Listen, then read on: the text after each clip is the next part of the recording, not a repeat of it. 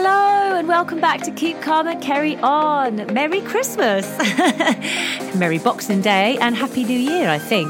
I hope you guys had a lovely day. I'm sure it was very different. Ours was quite quiet, although I had my two little ones running around as The Flash and Black Panther most of the day, but it was nice and we watched about 7 movies. But it was nice and relaxed and we spent a lot of time on Zoom and FaceTime and all those things. I hope you guys did too and had a lovely day.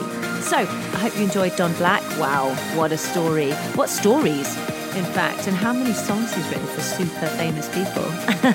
It was great of him to spend some time with us and share his stories. So, up this week, I've got a little curveball for you. I mean, as Dancing on Ice is about to grace our screens, I thought I would bring you a superstar from the show.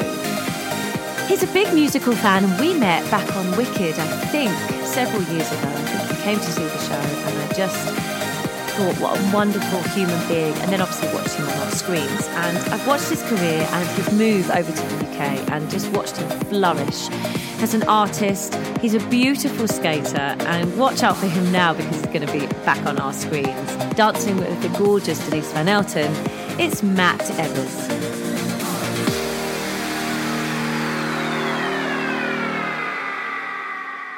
Matt, I am so excited to have you on my new podcast. Well, it's not my new podcast; it's season 2, which is I'm super excited about. But absolutely, and it's the hottest day of the year.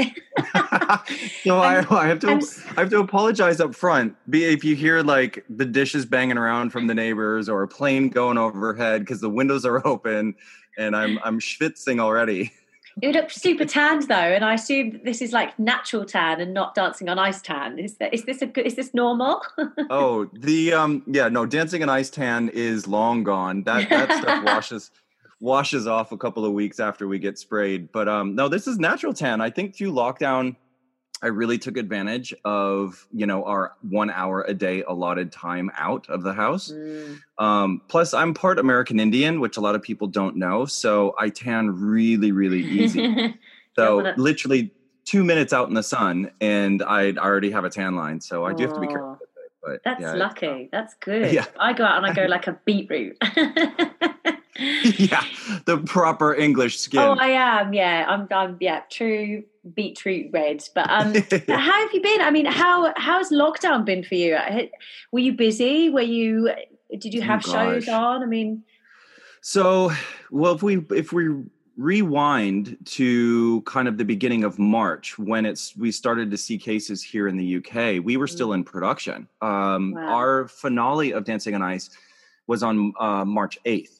And we had, at that point, there were sanitation stations kind of littered all over the studios. Nobody knew the extent of what was going to happen, over the forthcoming couple of weeks from that point. But I think I had it. I think the entire cast and crew had a really weird sort of flu-like symptoms. I lost my sense of taste and smell. I was really tired. I didn't really have any breathing problems, but I think fast forwarding again in a couple of weeks, I had put up on Twitter, once it really started to become what we know now as the pandemic, something in regards to, is anybody else having weird symptoms of, loss of taste and smell? And I mean, I got thousands of messages from people saying, yes, I can't smell anymore, this, that, and the other. And then the Daily Mail or some paper had picked up on it. And then it became a thing that this was actually a new symptom that they had found through the virus. So thankfully, we were able to finish the series. And I then went on to do some sport relief stuff up in Manchester. But then it was like the lockdown really started to hit. Mm-hmm. We were quarantined to our hotel rooms. Panic sort of ensued because everybody was really wary about, being around each other. And it was just a really interesting time. And I think for me, I was supposed to fly back to LA, fly home on March 18th. And we went into lockdown on March 17th. So you're stuck with me now. So you're oh, wow. And what's going on with your family at the moment?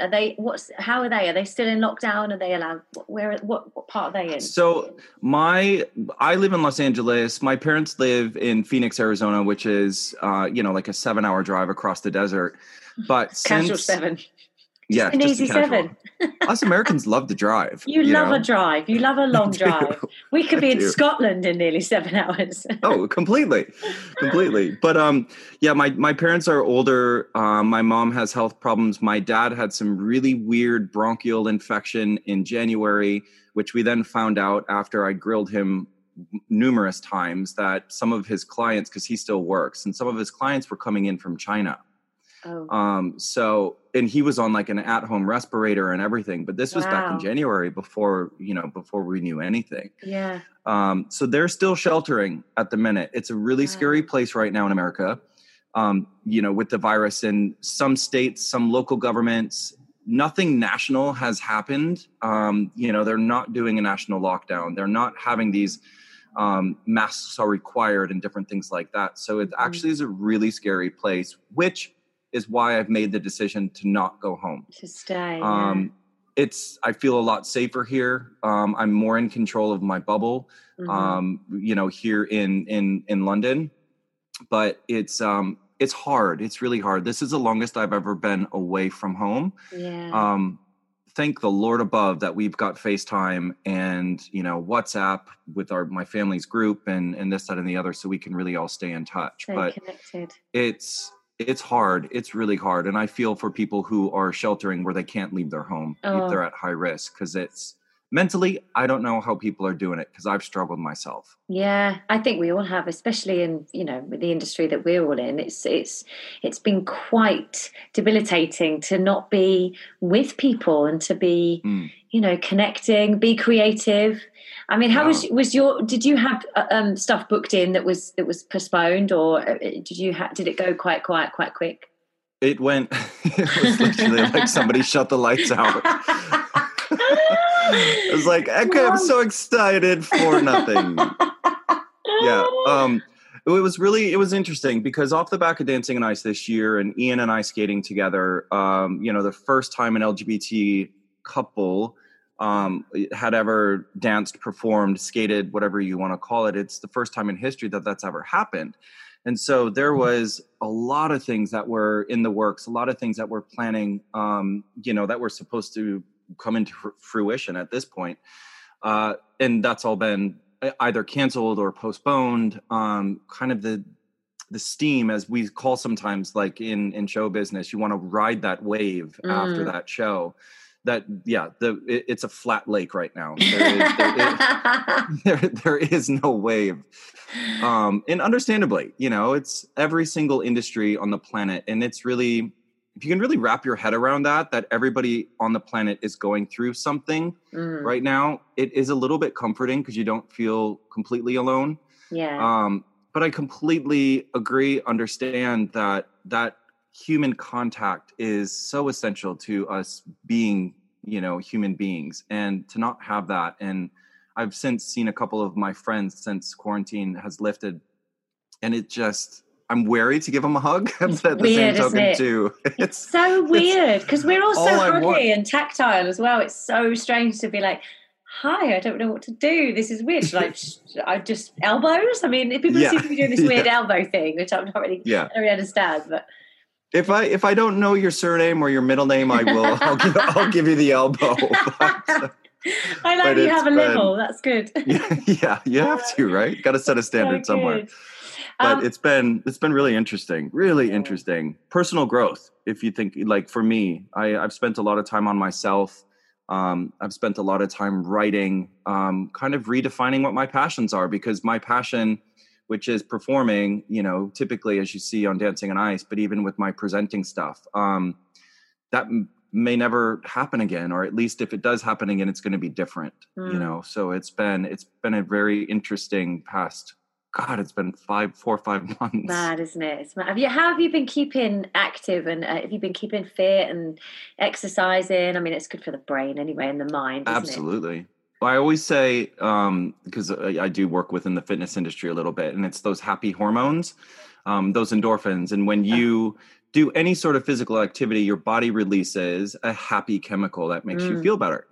So like I said earlier, going on my 1 hour walk every single day, walking down by the river, I just knew I needed to get out of my concrete jungle. And I found a lot of peace just being by the river. But also a friend of mine owns a gym across the street, a very small studio, personal training studio. And when we went into lockdown, he gave us a set of myself and my housemate gave us a set of keys and said, just go and use, like, it's closed. So go and use it at your leisure. And the honest to God, that was my savior, because I felt like I was doing something. Yeah. It gave you focus. Yeah. Oh, wow. So that's kind of like what I've been doing since March. But typically post Dancing on Ice, I always take April and May off anyway to let my body relax and kind of, refocus and just sort of chill out, because it's so intense. But I'm probably in better shape maybe than I ever have been. Wow. It's a different discipline, I guess, to skating, and to being in a gym is different. Your body is reacting differently. So absolutely. amazing. I think we're very much an anaerobic sport, because, as you see on the TV show, we only do a 1.5 to a 2-minute routine.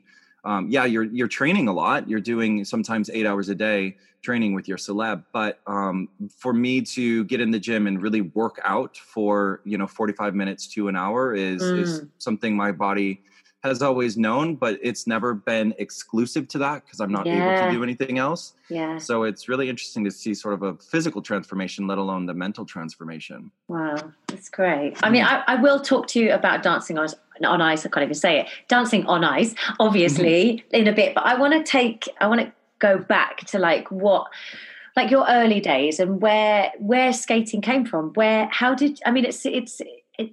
It's like, being in show business. It's not the standard career that people go into, and when you do something slightly different, it comes from somewhere. So I just wondered how you got into it, how it started for you. So it's a cool little story, and if I ever write a book, it obviously will be my first chapter. You should. It's a good time. But so my grandfather owned a horse farm. And in the winter times, and this was in Minnesota, so it's, a couple of hours south of Canada, and it's very cold in the winter. And during the winter, he would, my cousin and I would sneak over to the neighboring farm, because they had a pond, and it freezes over and it's frozen over for, from November until possibly March, even April. And 6-year-old, 7-year-old, myself and my cousin, probably wasn't the safest thing to do, because we'd have to sneak, and the neighboring farm didn't really appreciate the fact that, us kids were out skating on this little pond, which, you can fall through. It's it can be dangerous depending upon how thick the ice is. Your poor parents. They didn't know. I mean, my grandfather bet they didn't know. You wouldn't be doing it if they knew. Yeah. Well, this is the same grandfather whom, at the age of 5 years old, I had a horse. He had 35 horses on the actual farm, but my cousin and I always had our own. And I can remember, like, the summertime spending every single minute of daylight out on the back of that horse, sometimes with saddles, sometimes without saddles, but we're 5 and 6 years old. My cousin and I taking the horse and he owned 70 acres. So we would just go and we'd come home for lunch, and then we'd go back out, and then we'd come back in when the sun went down. And it's like, I probably shouldn't even be alive. No. Like the stuff, the accidents that we used to get into, obviously the horse spooks, you get thrown off and do whatever. But it's like, it's absolutely insane when you put it in context of. Did you ever get hurt? Did you ever get, really? All the time. all the time. Because we would be stupid. We didn't know complete horse etiquette, and like, I remember there was this one time there was an old mare on the farm. She was, at that point, she was like 27, almost 30 years old. And she was perfect for us, because she just was too lazy and really didn't have any sort of spunk in her anymore. Yeah. And her name was Cookie, and she was an Appaloosa. And so we would take her out, and it'd be about September time. He had a small little orchard, about 5 or 6 apple trees towards the back of one of the pastures. And we'd go pick apples, but we wouldn't get a traditional ladder and things like that. We'd pull the horse right up to the side of the tree, and then we'd both stand up on the back of the horse and then pull the apples down. Oh my God. And at one point, I remember I pulled an apple that was still not quite ripe, so it was a bit stuck to the tree, and the branch itself sort of ricocheted. and ended up slapping the back of the horse. Oh no! Like the branch did, and she took off. And I just remember us, Shannon, my cousin, and I, like hanging in the air for a couple of seconds, both landing on our backs, completely knocked the wind out of both of us. And, you know, we just we just carried on.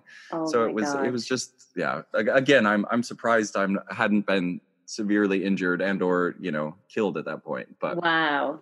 But back to the ice skating. Yeah. So the Christmas of I was 8 years old, and that Christmas we would spend every Christmas on the farm, and I woke up to a brand new pair of ice skates, and my cousin had a pair as well, and we were like, oh my God, this is amazing, because now we don't have to borrow our aunts and uncles, which were 5-6 sizes too big. And he said, well, that's not it. And he opened up the window, and outside the back of the farmhouse was a small little yard area, and he had made us our own ice rink. Wow. He had flooded it and put the snow up so it looked like some banks, and so we had our own little private ice rink, which that's how I started. And one thing led to another. I started taking lessons at a local rink. I excelled really quickly at it, and you know, so I'm 9 years old by the time at this point. And by the time I was 13, I had already sort of made a national team. So and then one thing led to another, and my parents spent so much money on the sport, they could have put me through law school 2 or 3 times. I'm still at 40 something, I'm still repaying them. So it sounds like a Disney movie. Your story sounds just, oh my God. It's the original Frozen. It is the original Frozen. Frozen on ice, surely that's the next thing. Yeah.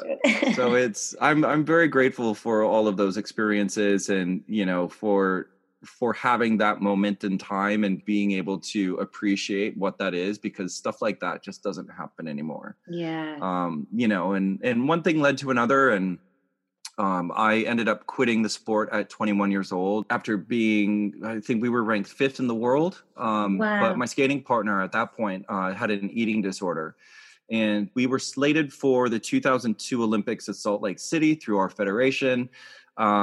But she was horribly sick, and I sat our team of coaches down in the skating federation and said, I need to end this partnership, because regardless if we win an Olympic gold medal, this could kill her, and she's never going to be happy.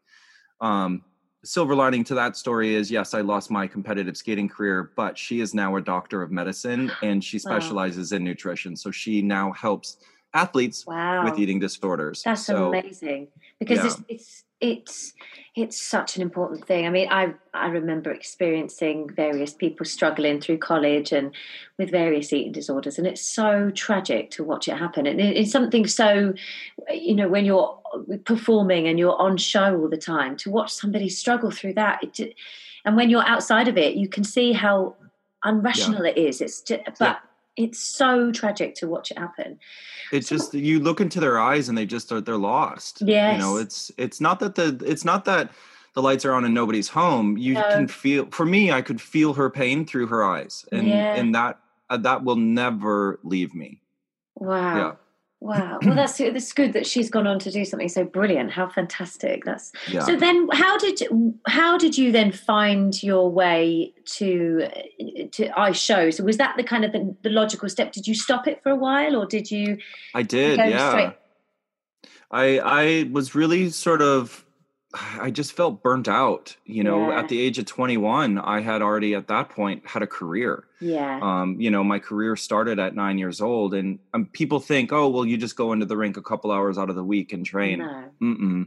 I would get up at 4 o'clock, and this is on my own accord. Like, I would get up at 4 o'clock in the morning. I'd be on the ice by 4:30. I would skate until 8 o'clock in the morning, and then I would go do school.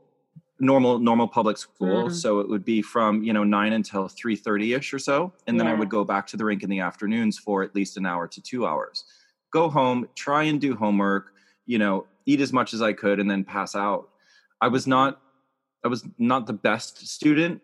And I think it was due to the fact of just lack of energy and lack of focus on curricular studies, because by the time I got home every single day, I was exhausted. Yeah, I think you know as well. I think when you're younger and you have a passion for something, what path you want to take. And yes, you have to do all your schooling, and yes, it's super important, but it's almost like there's not enough time. That you almost need to go to a specialist school where they can do both and cater to both, because I was exactly the same. You know, if I would have given up school to go and perform and dance and sing, because I just knew my path. I knew I also knew that I had to do those fundamental basic. Absolutely. You know. And I think we all, especially what we're experiencing now, we all know now why our parents and, you know, the older generations have always said you need a backup plan, because you never know what could happen. You know, if it's a global pandemic, or if it's, you know, for you, God touch wood, or God forbid, like you can't sing anymore. Or for me, I can't skate anymore. And so I was very aware. It was a struggle, but I was very aware that I needed that education and I needed that backup plan. But graduating high school and then moving to the University of Delaware, due to the fact that they had a skating program within that university. So they were able to come up with a collegiate way to marry education as well as the sport. Yeah, that's good. So that was easier, I should say, because all of my skating went towards university credit. But yeah, when I quit competing, it was, I wasn't quite sure what I wanted to do at that point. I felt burnt out. And I jumped back into television and sort of like modeling stuff, which I had done as a kid, because that was what I knew, you know, outside of pursuing more higher education, which then would have meant another 3 to 4 years of school. And again, I was exhausted. I was tired. That must have been so scary, though, because you know, you see it with athletes now. Their career stops so soon because their body, you know, they can't do it anymore. But mentally, to deal with something that you've had a passion for your whole life and then it stops. Yes, you're going to find another way, but I mean, that's tough. How did you deal with that? I think I was young and dumb. I think I just didn't, you know, I think I didn't know any different. My parents had always, you know, they're working class, and they worked very hard to give myself and my sister everything that we had. And it was nothing ever glamorous, or, you know, we didn't live in the nicest neighborhood. And there was always that work ethic that was always ingrained. And it was funny because realizing that I was going to leave the sport, I didn't have this drive of like, I have to work. I just knew I needed to do something. And what I wanted to do, I felt very, what's the word I'm looking for? I felt very sort of motivated by television. I loved the aspect of it. And I had the glimpses of it through competitive ice skating, because at that point, figure skating was rated second to American football. So every competition we ever had was always broadcast, sometimes live. Wow. So I got to know a lot of the backstage crew through me skating. And when I quit, and at that point I was like, well, I'm going to go to New York, because I got a job offer with ABC Sports, which now is like ESPN. They don't really exist anymore. But and I was running coffee. I was a coffee runner for one of the exec producers. And I just loved the daily grind of it. Like, it was literally just go, go, go, go, go. Live television for me is part of my passion, because you don't ever have to fix it. Once it's done, it's done. And you can go home and not think about it anymore. Yeah. So that's sort of how I reinvented myself within my skating career, of leaving the sport, but I still was involved in the sport on the television side of it, you know, which now has led to me directing ice skating shows for stuff back in there for networks in the States. So it's been a really interesting transition since the age of 21, kind of finding my foot in what I want to do and where I want to go, and, you know, what I kind of like how the sport has imprinted on me. Yeah. So we'll be right back with Matt in just a moment. But if you are enjoying this season so far, and it's been quite a full season, please hit subscribe and leave us a review, because we love to hear all your messages and thoughts about the show. We have a corker of a season 3 lined up for you, I cannot tell you. The guests are flooding in. I'm so excited to get recording. Okay, also, if you want to head over to my website, I have a few Keep Calm and Carry On pins left if you want to order one. And of course, my most recent Feels Like Home album is still on there. I have a couple left if you want to get in quick. Okay, let's get back to Matt.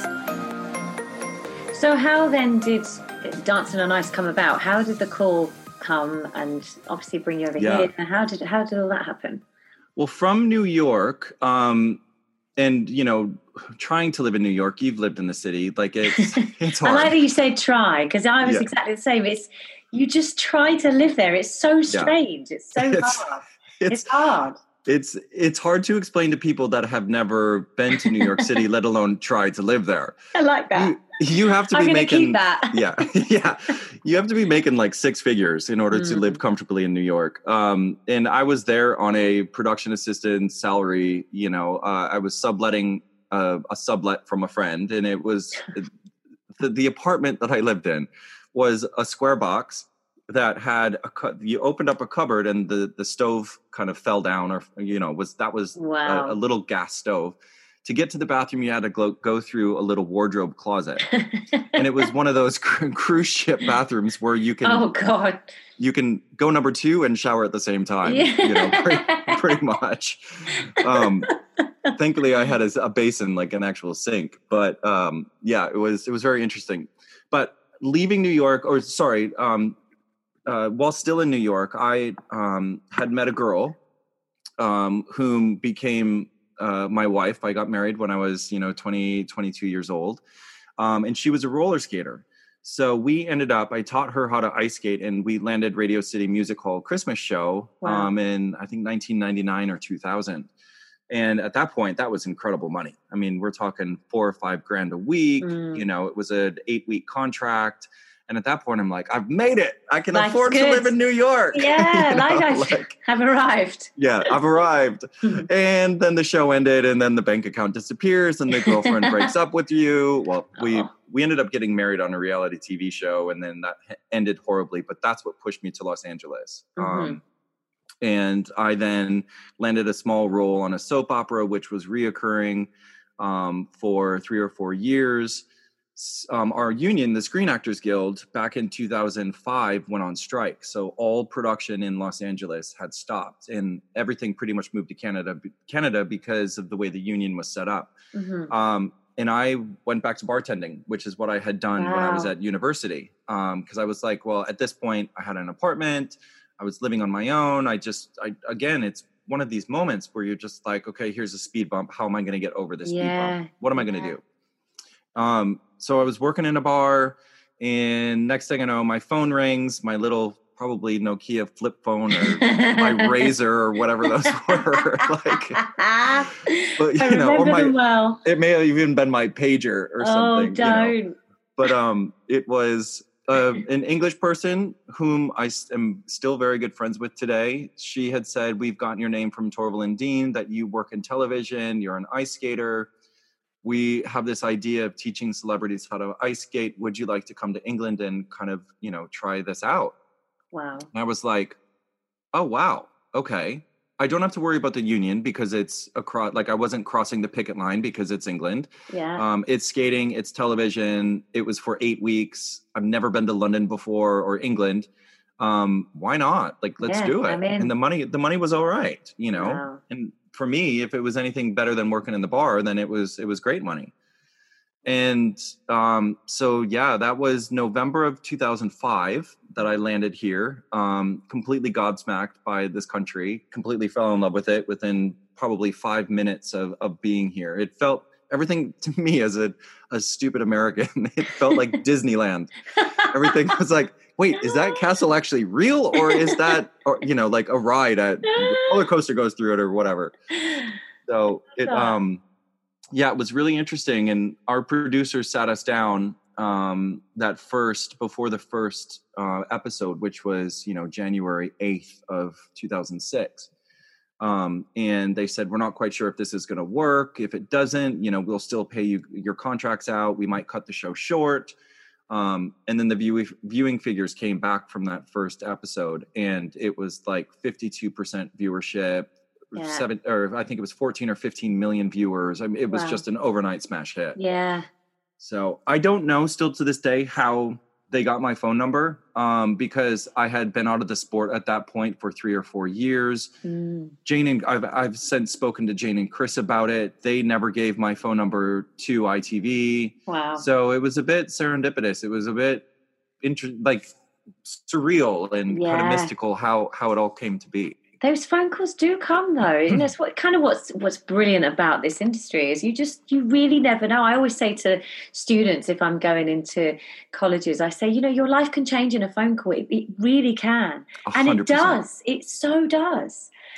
And it is the epitome of, especially for kids coming out of school, anybody that you meet through the industry, and maybe even a friend of somebody within the industry, those people can change your life in an instant. Yeah, they can. And, I know you're a firm believer of just always trying to stay positive and always be kind. And you just never know. You might say one small bad thing to one person, and that could change your destiny forever. Absolutely. Absolutely. And people want to work with nice people, don't they, at the end of the day? 100%. You want to be around nice people, which leads me on nicely to your partners. Like throughout the series, you've had some incredible people. You've Bonnie Langford, who I adore, Suzanne Shaw, of course, Denise, Lisa Scott-Lee, Denise. I think I actually saw you with Denise. I came to the studio once to watch. I think that was Denise's year. Yeah, because we were down in Shepperton at that point. That's it. And it was so fun. It was so interesting to watch it happen. Obviously, I'd watched it on the telly and I was a fan of the show. And then to come and actually be there, I took my mum and sat in the studio. It was super exciting. I mean, how does the partner obviously must influence how your season is going to go dramatically, because on their ability, on their personality, on their how they're all household names, but how much they're loved by the public. I mean, and how does that work with you? I mean, how do you feel that influences what you do with them? Do you choreograph what you do as well, don't you? That's correct. Yeah. I think at the end, first and foremost, Dancing on Ice for me is a job.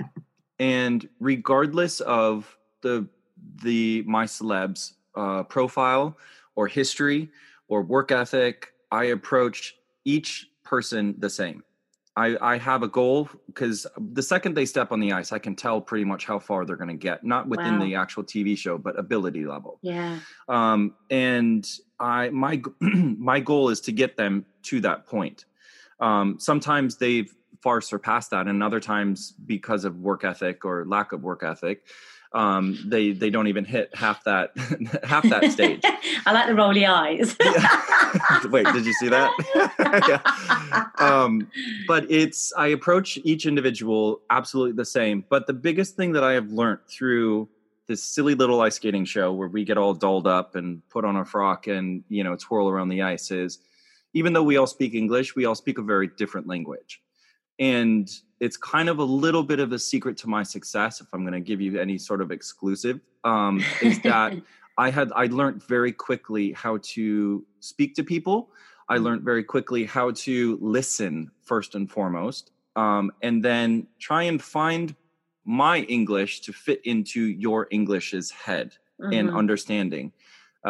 Because I can tell you to do something on the ice 15 different ways, but it might be the 16th way that for you personally, you're like, oh, that makes sense. Okay. Yeah.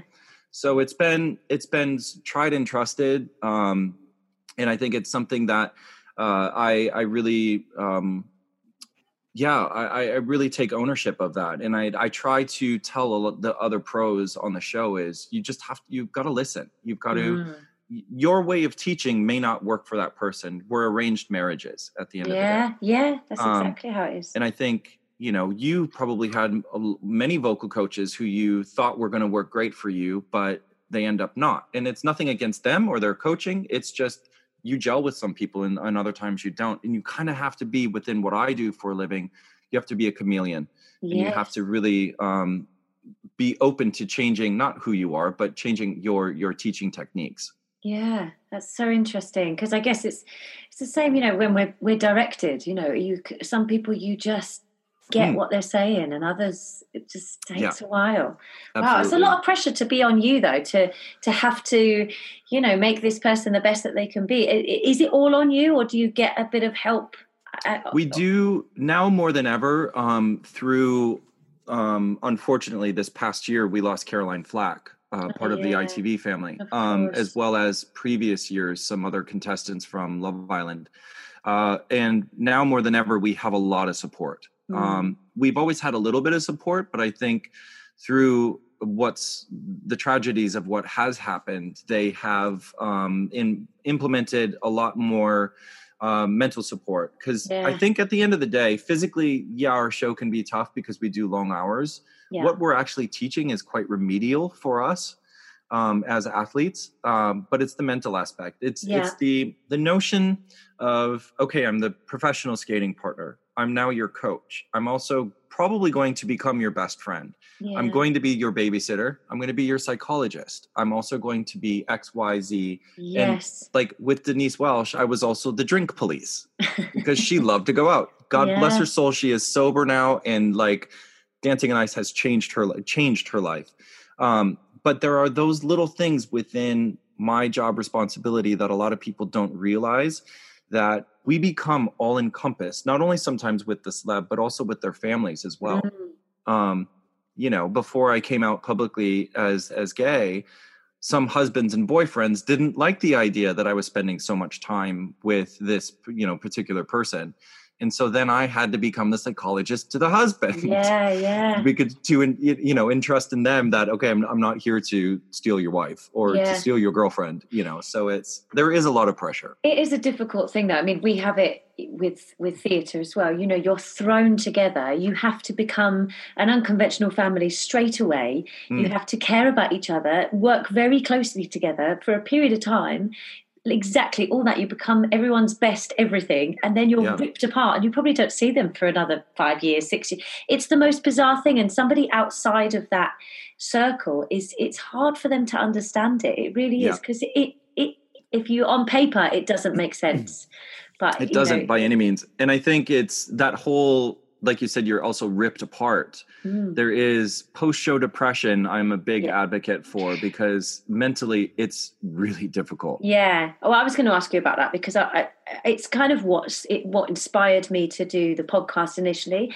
Brian, my lovely friend Brian May, and we talk a lot about that kind of show come down, and once you've come off a massive event, whatever it is, it could be playing Wembley, it could be doing a big TV show, a big tour, or whatever it is, but then you're in this bubble of this electric, hypnotic environment show, and then suddenly you're home making the tea, you know, doing the washing. Reality kicks in.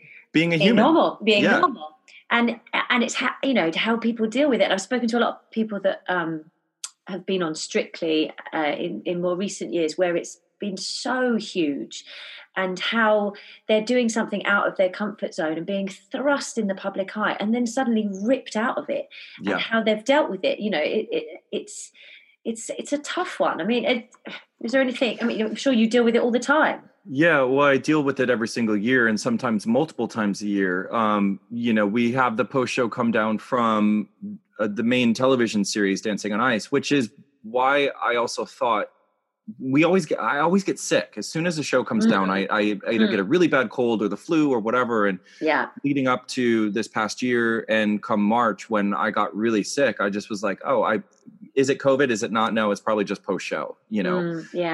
But regardless, we also then have previously gone out on tours, and you're with, you know, the cast and the crew are touring the country. You're playing, you know, 15 to 20,000 people every night. The screaming audiences. And it's a bit eggy for me to say, because the stigma behind depression, first and foremost, is still there. But it is very, very much a real thing. But then you throw in the showbiz factor too, and a lot of people don't understand that even more, because they think, oh, well, you just love people screaming and hollering for you. It's not that at all. It's not that. I enjoy to go out and to see the public and to perform live in front of people, because they've supported us for these X number of years. but it's that adrenaline rush. Yeah. It is what you don't get on a daily basis, is what your body physically, it's a chemical. Adrenaline is again, we go into happy hormones. Yeah. It's a chemical which you can become addicted to. And then when you're taken out of that environment, your body just wants that. And I think it does lead to some very dark and some very sad times. And so I get it 100%. And I haven't found, there isn't a secret to my success with that by any means, because I still suffer with it. Yeah, I think we all do in a way. I think we all chase that adrenaline, and then we all have to deal with the aftermath. Yeah. It's, we're all bonkers, I think. Did you, I know, crazy. We are. Did you have, obviously, it was a massive deal, you skating with H, who is the most adorable person. I absolutely adore. He's a little stuffed animal. He's just great. But was it tough? Did you suffer? Did you get trolled? Was it hard, or did you just blank it out and you just went full steam ahead and were ready? Everything in life happens for a reason. I am the number one believer in that. And if we rewind just 1 year previous, Gemma Collins, who I skated with, very, very popular.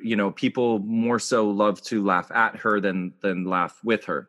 And that is her brand, and she embraces that, and she understands that. But the trolling that I got off of Gemma Collins was unprecedented. It was just, really? I didn't realize how mean people are and can be. Wow. And this is a physical aspect, because it's, 9 times out of 10, the negative comments are about her weight, as opposed to, her attitude, or, this persona she puts on, that she's this diva and this, that, and the other, which, that is, she makes a lot of money off being a diva, but in real life, she's not by any means. She's an extremely caring and wonderful person.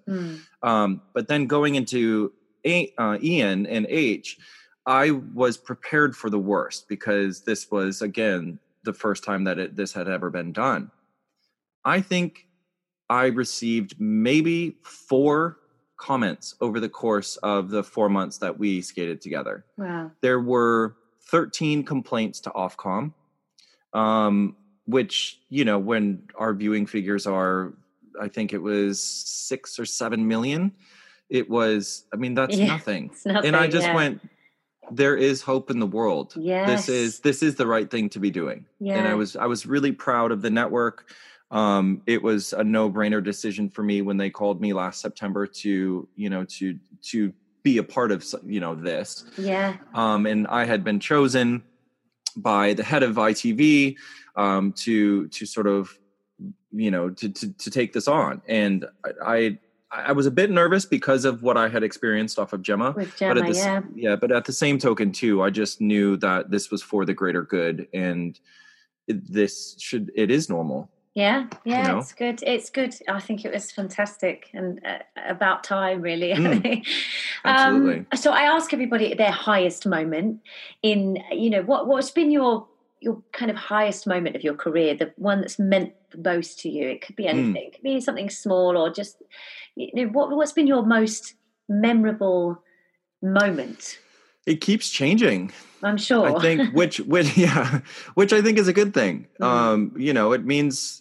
It means that I'm still progressing, which of course we all try to, but it would have to be this past year, the first episode of Dancing on Ice, where H and I skated to High Hopes, which before the music started, we had 250 people or so in the audience, and the lights came down, and it's kind of that moment before everything starts. And I knew I wanted to take that moment in and just be very present in that whole routine. And I had this overwhelming sense of peace and love that I had never experienced before.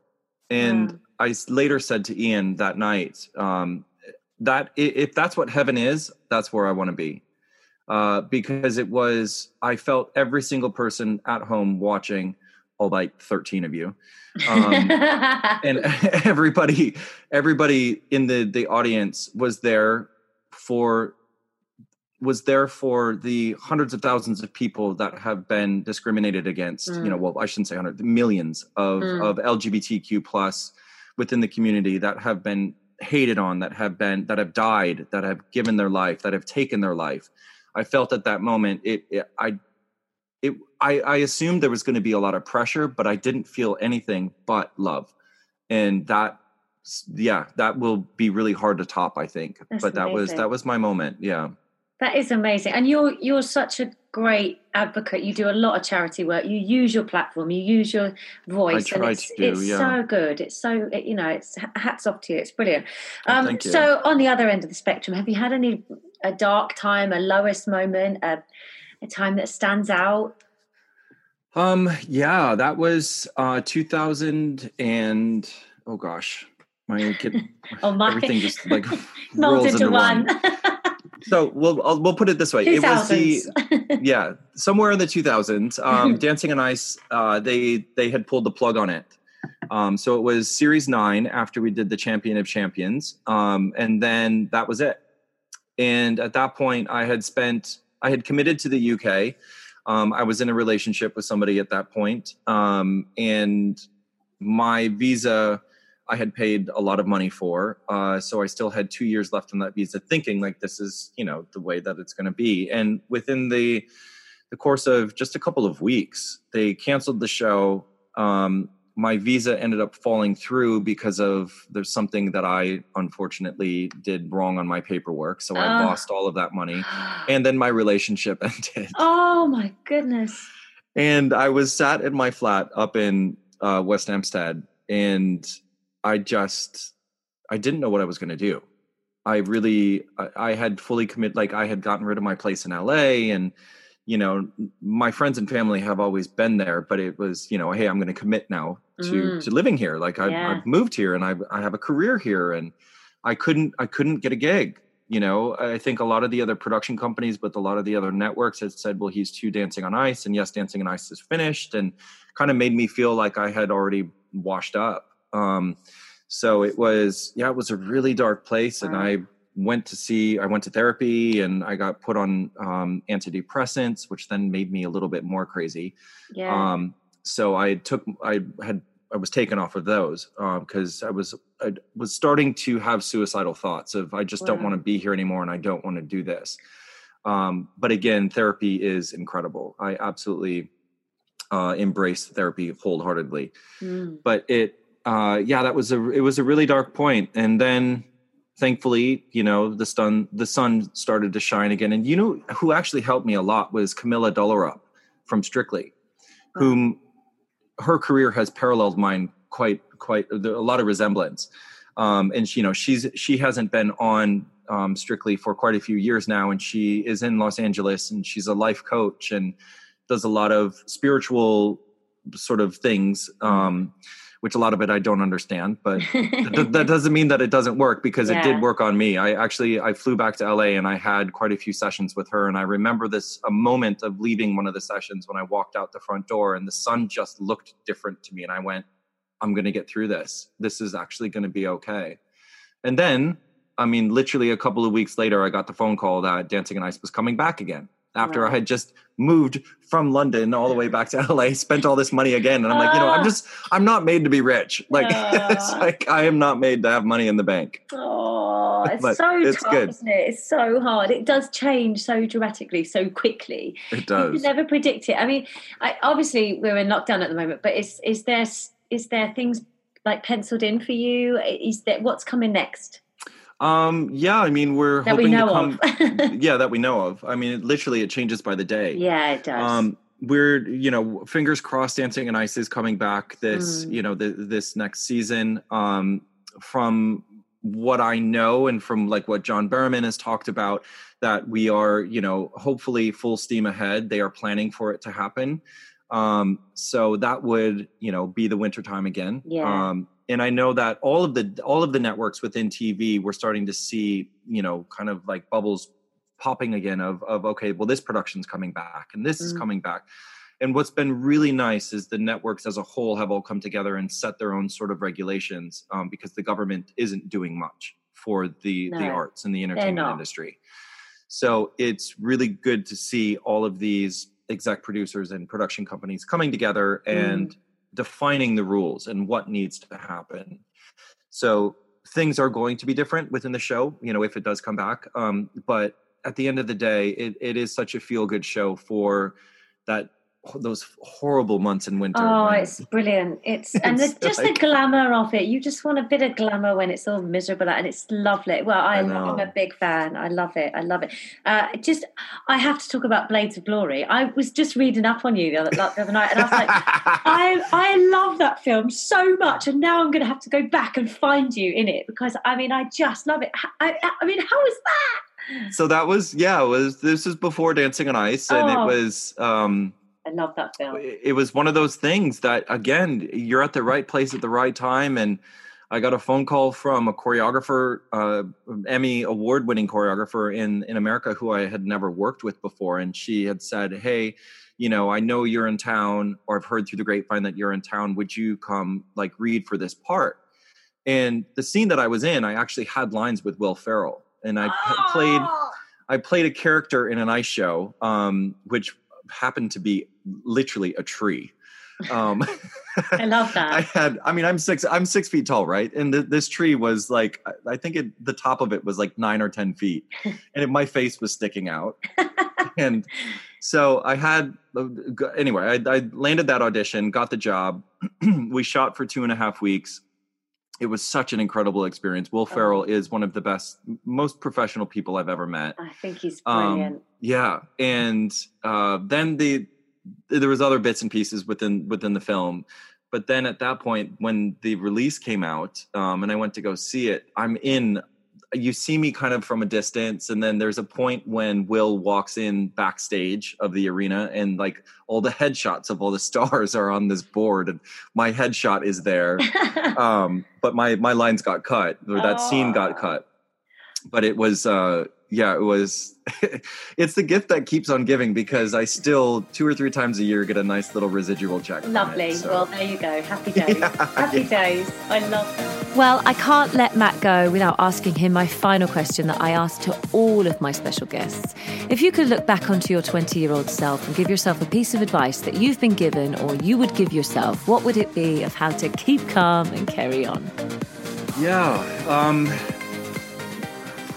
20 was a tough year, because I was going through, leaving the sport. My mom had passed away from cancer just a couple of years before that.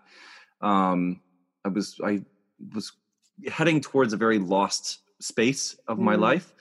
And I think if I could give myself any advice, it is just that. Just keep calm and carry on. Keep your head down.